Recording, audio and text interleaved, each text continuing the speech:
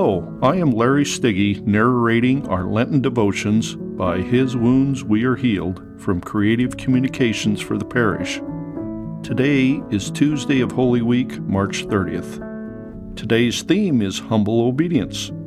Our scripture reading is taken from Philippians 2:8. Being found in human form, Jesus humbled himself by becoming obedient to the point of death, even death on a cross. In the Garden of Gethsemane, Jesus prayed, "Father, not my will, but thine be done." He humbled himself, submitting obediently to the Father's will, actually aligning his own will with what his Father most desired. That's hard for us to do. Our pride refuses to submit completely to God's authority and commandments.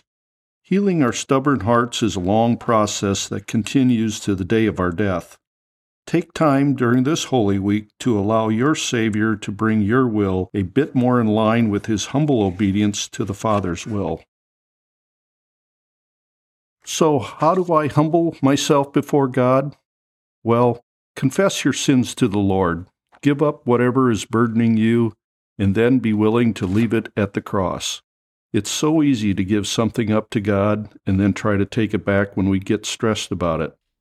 Once you take it to the cross, leave it there. It's not easy to humble yourself, but it is freeing. Let's pray. Your humble obedience unto death is my healing, Lord. Bend my stubborn will to your loving desire. Amen.